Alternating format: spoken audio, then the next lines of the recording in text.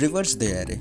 The problem here is input we are provided, let's say 1 2 3, it's the array, and now the output should be 3 2 1. Similarly, let's take another example, 4 5 1 2, now output 2 1 5 4. So how the solution should be here? Solution, there are two ways, iterative and recursive.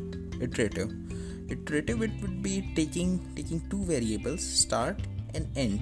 Okay, so we will see until start is smaller than end. If start gets greater than end, then obviously condition satisfied. Store a temporary variable which stores the start of the array, then swap the start with the end and the end with the temporary. Now increment start, then decrement end. In this way iterative is done. For the recursive way, we have, if the start is greater than equals to end, then it's the base condition, that means we have to return. Now similarly, we will now swap it.